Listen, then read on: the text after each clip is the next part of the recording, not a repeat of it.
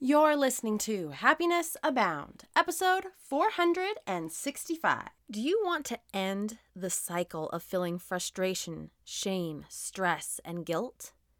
You know what I'm talking about. The cycle of beating yourself up for not being the perfect mom, spouse, or entrepreneur. Do you crave deeper connections with your spouse, your kids, and, dare I say it, yourself? If only you could control the ever-growing to-do list and other priorities running through your mind at all times. Do you wish you had more balance between your life and business?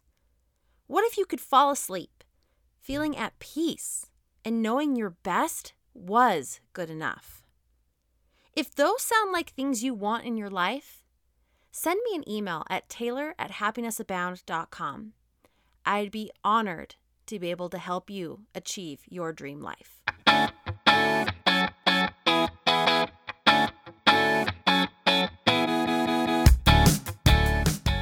Welcome to Happiness Abound, a podcast dedicated and designed to help those seeking happiness in their lives. Here we'll talk about happiness as gained through habit formation, being inspired by the stories of others, and looking for opportunities of growth and learning. I'm Taylor Proctor. Thanks for tuning in.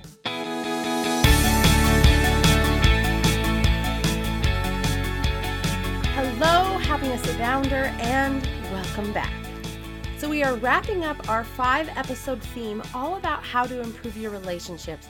And today is one of the most, I'm going to say, groundbreaking things that I've ever happened in my relationships.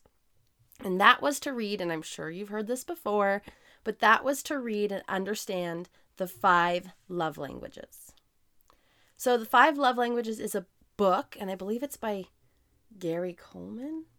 Ooh, I probably should have looked that up before I started this episode. But the book is called The 5 Love Languages, and it's purple on the cover, and it's a very short, quick, and easy read. And what's interesting about it is it's also accompanied with a quiz. You can take the quiz online. You can take the quiz in the back of the book. I highly, highly, highly recommend don't shortchange yourself. Actually get the book, because there's tons of articles about the 5 love languages, podcasts. There's also tons of online quizzes around it, but really it helps to have the physical, tangible book that has the quiz in the back, and you can kind of read how this has helped other people, other couples, the framework behind how he set this up, and then take the quiz. Super beneficial. And here's why. Of the 5 love languages, most people have a primary and a secondary. And it's almost like speaking a different language to someone if they don't speak your same love language. Meaning, for example, my husband's love language is words of affirmation. That is nowhere on the scale for my words of love languages or my love language. And so words of affirmation is just something that doesn't connect with me until I read the 5 love languages. And I realized, and he took the quiz too, and he realized that his love language, his primary love language, was words of affirmation. And the reason this was a game changer is because he would say stuff to me all the time like, oh, I'm so proud of you, and you're doing such a great job, and all these really nice words that were affirmative that I was doing good things. And that he was proud of me, and he was happy for me, and he was supportive. And it was him telling me he loved me in his way. But with words of affirmation not being on my range at all, I would just brush it off. Like, oh yeah, sure. Like, yep, works great. And I wouldn't accept his words of affirmation, which made it seem like he was trying to tell me he loved me in his own way, show me he loves me, which I think that's the big thing about the 5 love languages. You can tell someone you love them, but these languages are all about showing someone so they can actually feel the love. And it's not showing them that you love them in their language necessarily, because my husband was saying that words of affirmation, telling me, showing me that he loved me, and I wasn't paying any attention to it because it wasn't in my language. It was falling on deaf ears. So when I read this book and I realized that anytime that I felt unloved, he would tell me something positive and something nice, and I would brush it aside and still feel unloved. But now that I know that that is his core love language, when he does those things, I know that he's telling me he loves me, and I can accept that without demanding it be in my particular love language. And there's the opposite of that. Now, instead of forcing the quality time, which is my love language, I love to spend quality time with an individual, specifically with my spouse, but whether it's hanging out with friends or family, quality time is how I express my love.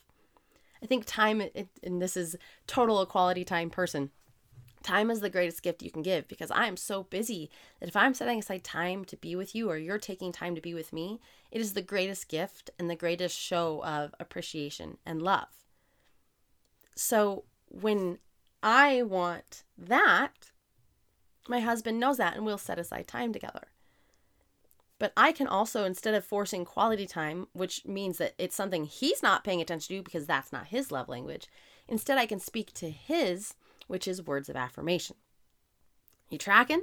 So that said, you're probably like, okay, great. You've mentioned 2. You said there were 5. What are the 5? And now that I'm on the spot, let's see if I get them all. So you have quality time, touch, so like physical touch, words of affirmation, acts of service, and gifts. So have you ever had someone who like is the best at giving gifts, and you're like, this is awesome, this is really nice, but you are not great at giving gifts? That might be that their love language is giving gifts and yours is maybe quality time. So you're like, yeah, I'd rather spend time with you and go to like dinner and I'll pay for the dinner versus go and find the absolute most perfect gift to give this person to show them that you love them. Acts of service are things like, hey, I know you're really busy. I'm going to do the dishes tonight. I'm going to take a chore off your plate, or I'm going to go out and mow the lawn, or I'm going to do this act of service. I'm going to make sure that you're taken care of. How many times does that happen and we just ignore it and we're like, yeah, you should have done the dishes. But instead, it's them showing that they love you and they're providing an act of service. Then, of course, touch is the actual physical touch. So holding hands, cuddling on the couch, things like that can really boost those who have touch as a love language.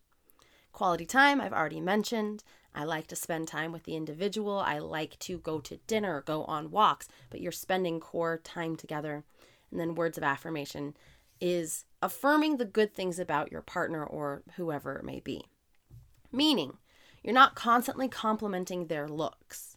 Oh, your hair looks great today, or you've lost a lot of weight. Yes, you can do that, but sometimes it's, you know what, you are the best mom.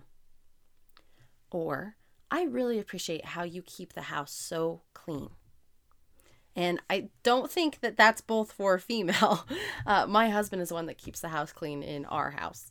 And it's things like that that can really boost that self-esteem and show those feelings of love and help them feel loved.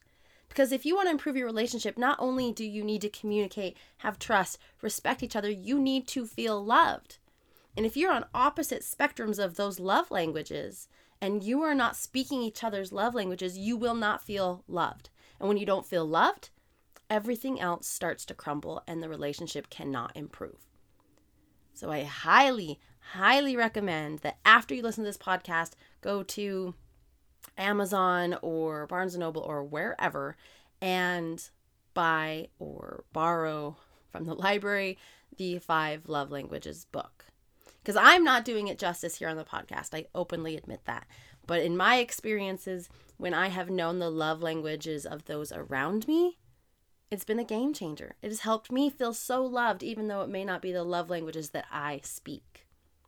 And I'll use an example. I have a family member who's constantly going above and beyond to make sure that the members of our family are taken care of.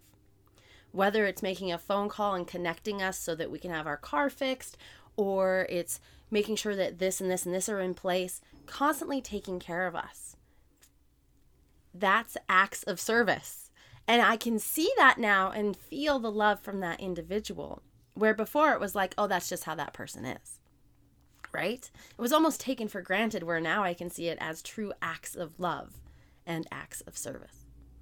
So again, I highly recommend the 5 Love Languages book and looking at your languages so that you can communicate how you like to be shown love, but then also finding out the love languages of those around you.